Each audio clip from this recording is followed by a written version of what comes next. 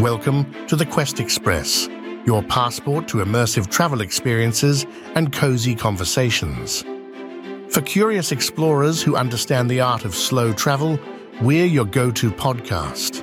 Every few weeks, we touch the heartbeat of a new city, where we chat with artists, innovators, historians, and entrepreneurs who make each city come alive. The Quest Express is not just a podcast, it's your ultimate slow travel companion. It's an invitation to begin your own quest. Next week, we're going to be talking to a historian, a couple of artists, and an entrepreneur from Edinburgh, Scotland. But first, I wanted to drop a couple of bonus episodes for you. Today, we'll be speaking with Paul Johnson. He's the editor of a luxury travel blog. The blog has received multiple awards and was voted one of the world's best travel blogs.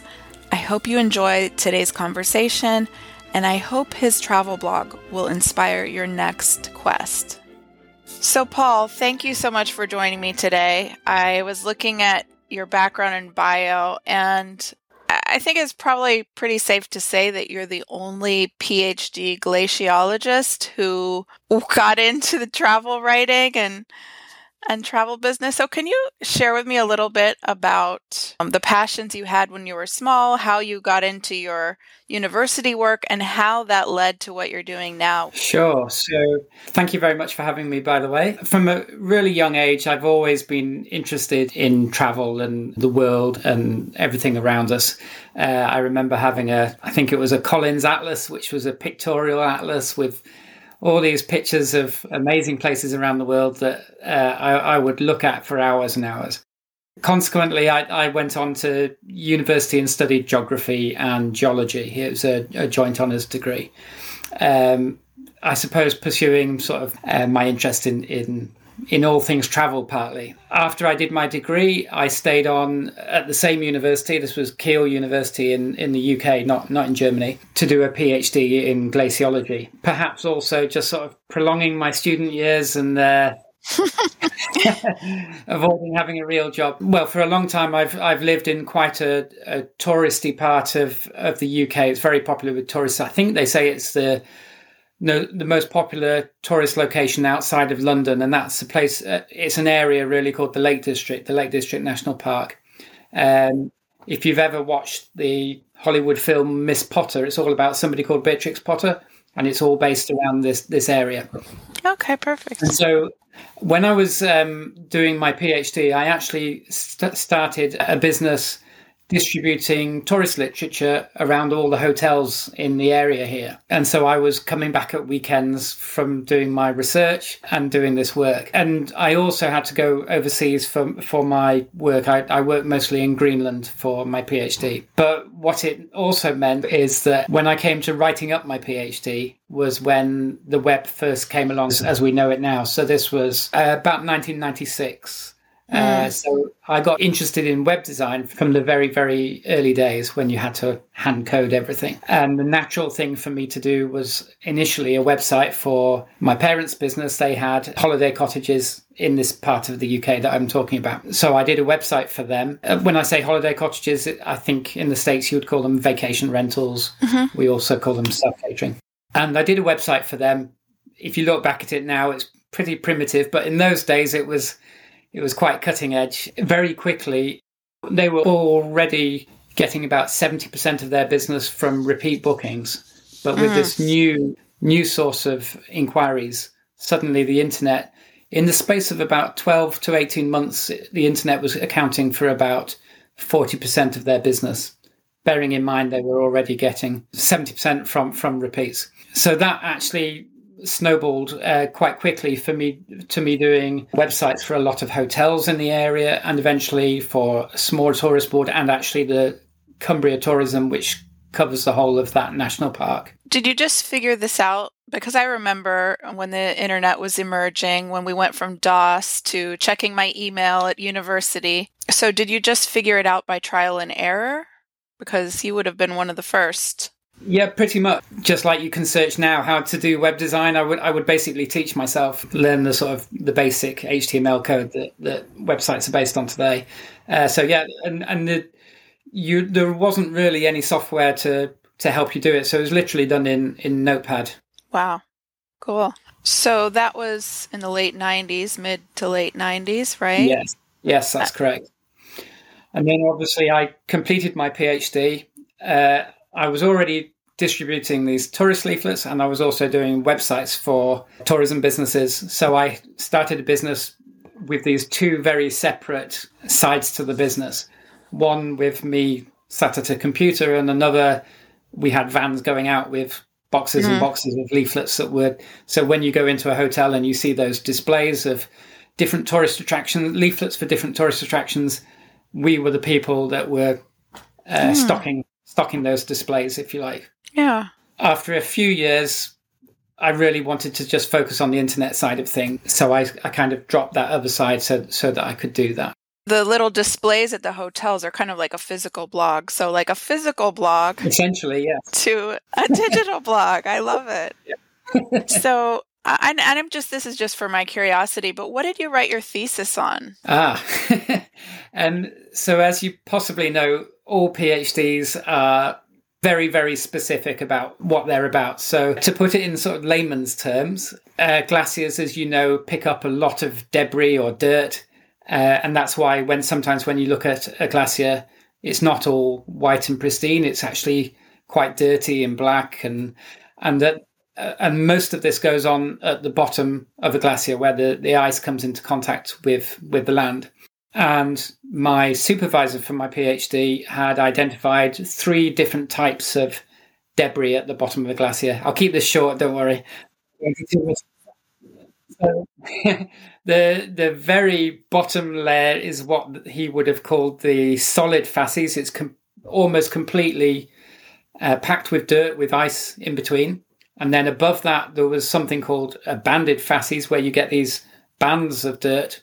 And then above that was what he called clotted ice facies. Elsewhere in the country, it's called something else. Elsewhere in the world, it's called something else. And I was studying, and this was just clumps of dirt between ice crystals. And my PhD was all about how that got there. Wow. And I would have thought one of the layers would have been fossils, but no? No. So basically, glaciers are eroding the land, and whatever land they go over, it might be igneous rock, it might be sedimentary rock, and obviously if it goes over sedimentary rock, it could erode rock that contains fossils. But no, you wouldn't normally see fossils in it. It tends to be quite a fine debris. Got it. So let's fast forward. It's the 20th anniversary of your blog. Next year, actually. I started it in 2005. Oh, 2005. Okay, so we'll just give it a luxury travel blog. A luxury travel blog, all one word, .com. I can tell that you're building some other things out too. We'll go to that in a second, but right now I just want to know how it started. And you obviously knew a little bit about SEO and coding, but when you started it in 2005, did you strategically know how to get a lot of hits on the site, or what was your mission for the site at that time? So if we take my sort of web design career, I mentioned I was doing websites for hotels and other tourism businesses as well. The next progression from that is I moved into doing websites in-house, where we created travel sites that we owned, if you like, and then we would generate affiliate income on the back of those. So we had, a very large directory of hotels in the UK. And if people booked hotels through those channels, we would get a commission from the booking. So we moved away from doing websites for third parties to just doing websites in-house. And obviously the blog fits that mold. Actually, in all honesty, the blog was something that when blogs came along, which was, I think about 2003, 2004, that kind of time, it was really something I just sort of did as a hobby in my lunch hour. So I would be having my sandwich at my computer and just browsing. I think I should sort of document some of this information that I'm finding and put it all in one place. So it was more as a hobby at first, really. I obviously had some knowledge of how to get traffic to these things because of what else we were doing. But yeah, initially it started as a hobby, and then it kind of just grew from there. Mm-hmm. Obviously, one of the best magnets to traffic is great content, but beyond that, what are the secrets? Is it just a bunch of links to other places, or? The secrets are forever evolving in terms of what was valid 20 years ago has massively moved on now. And obviously the amount of competition has hugely changed as well. So one of the big things to my advantage 20 years ago was, one, there wasn't anything like the competition that there is now. So it was the first blog to focus on luxury travel. Yes. There was probably only a relative handful of travel blogs in existence, full stop then. And most of the ones that I was seeing at the time were more of the budget variety backpackers in Asia that were maybe documenting their trip for relatives back home to see, that kind of thing. Not really anybody doing it with commercial goals, I would say. Right. Lots of vanity blog projects around that time, I remember. Yes, and perhaps just people not...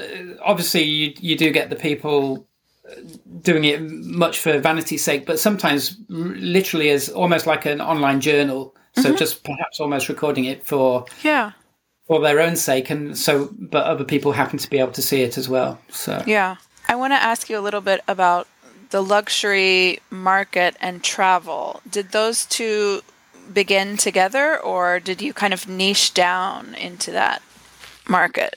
I very much started with that niche in mind. I kind of moved on from my student days where I had done interrailing and youth hosteling, and actually it coincided, I suppose, with I went on honeymoon in 2003, and we splurged on that, and I suppose it opened my eyes to what else was out there in terms of luxury. And I did a lot of research for our honeymoon. One thing I read before we got married, before I married my wife, was that people spend an inordinate amount of time actually planning their wedding day, which might only be a matter of hours, and then quickly go into a travel agent and book the next 2-3 weeks in the space of half an hour or something. Obviously, I was working in travel, but I spent quite a lot of time researching what I wanted to do, because my wife actually didn't, I say she didn't have a say in it.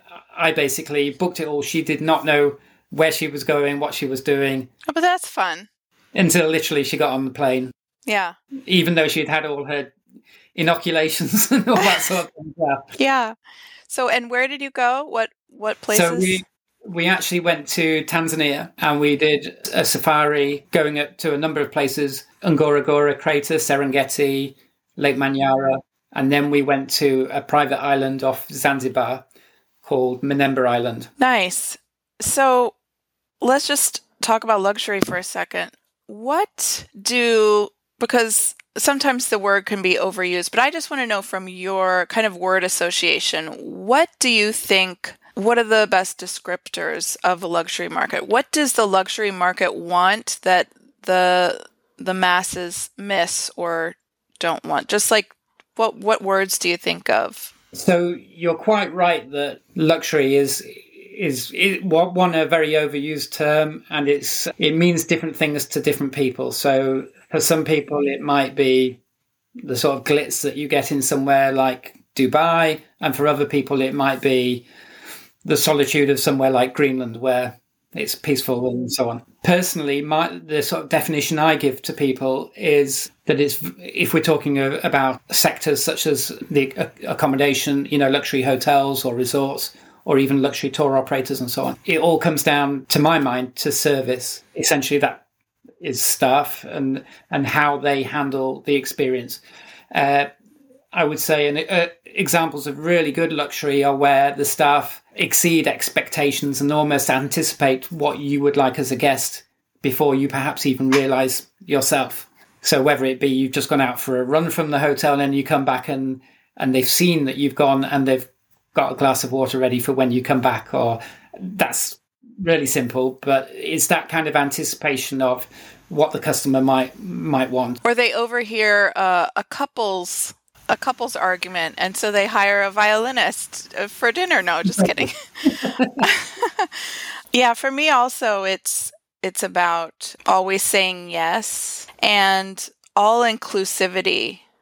I think a lot of that market, they want speed, but they want to save time, but they also want comprehensive. They want holistic experiences, right? Yeah. Yeah. And something different to what the masses are enjoying, Yes, exactly. That probably goes back to the aristocrats. But one thing that I noticed, I lived in San Francisco for 20 years, and when I was more social and kind of running around, I always noticed, they'd make this derogatory term, like, let's not go to this place, that's bridge and tunnel, meaning that the aristocratic, the high society have discovered it and have already left it. They don't want to go there anymore. So the people come in from across the bridge, like Brooklyn or the Bay Bridge. And so when bridge and tunnel started coming, then people would say it's not cool anymore because everyone knows about it. Okay.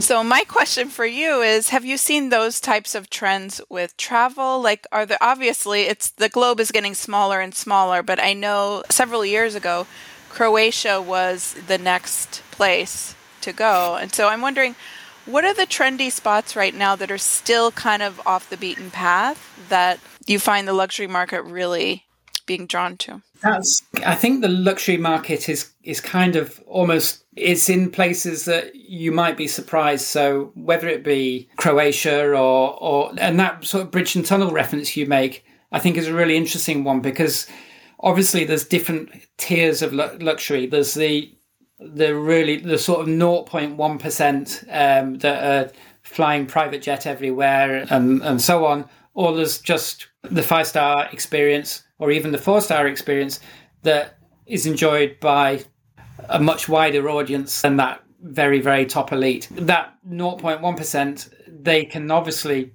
go anywhere, and the world is very much their oyster, whether it be an island in the middle of the Atlantic or Pacific or whatever. You don't see any trends in terms of this is the place we like to go? I think the trends that I notice are more the types of travel that people do. So obviously during COVID, we had a lot more people looking for villas and things like that than hotel experiences. There was a lot more people looking, rather than it being necessarily destination or location specific, it's meant to be that things like culinary travel are very, very popular at the moment. Experiential travel's been sort of on the rise for the last 5, 10 or more years as well. I do events and I do smaller curated experiences, and I have one coming up in a Scottish castle in 2025. Tell me if you think this is on trend or if there's even a desire for it. Have you noticed people having a need or desire for no tech?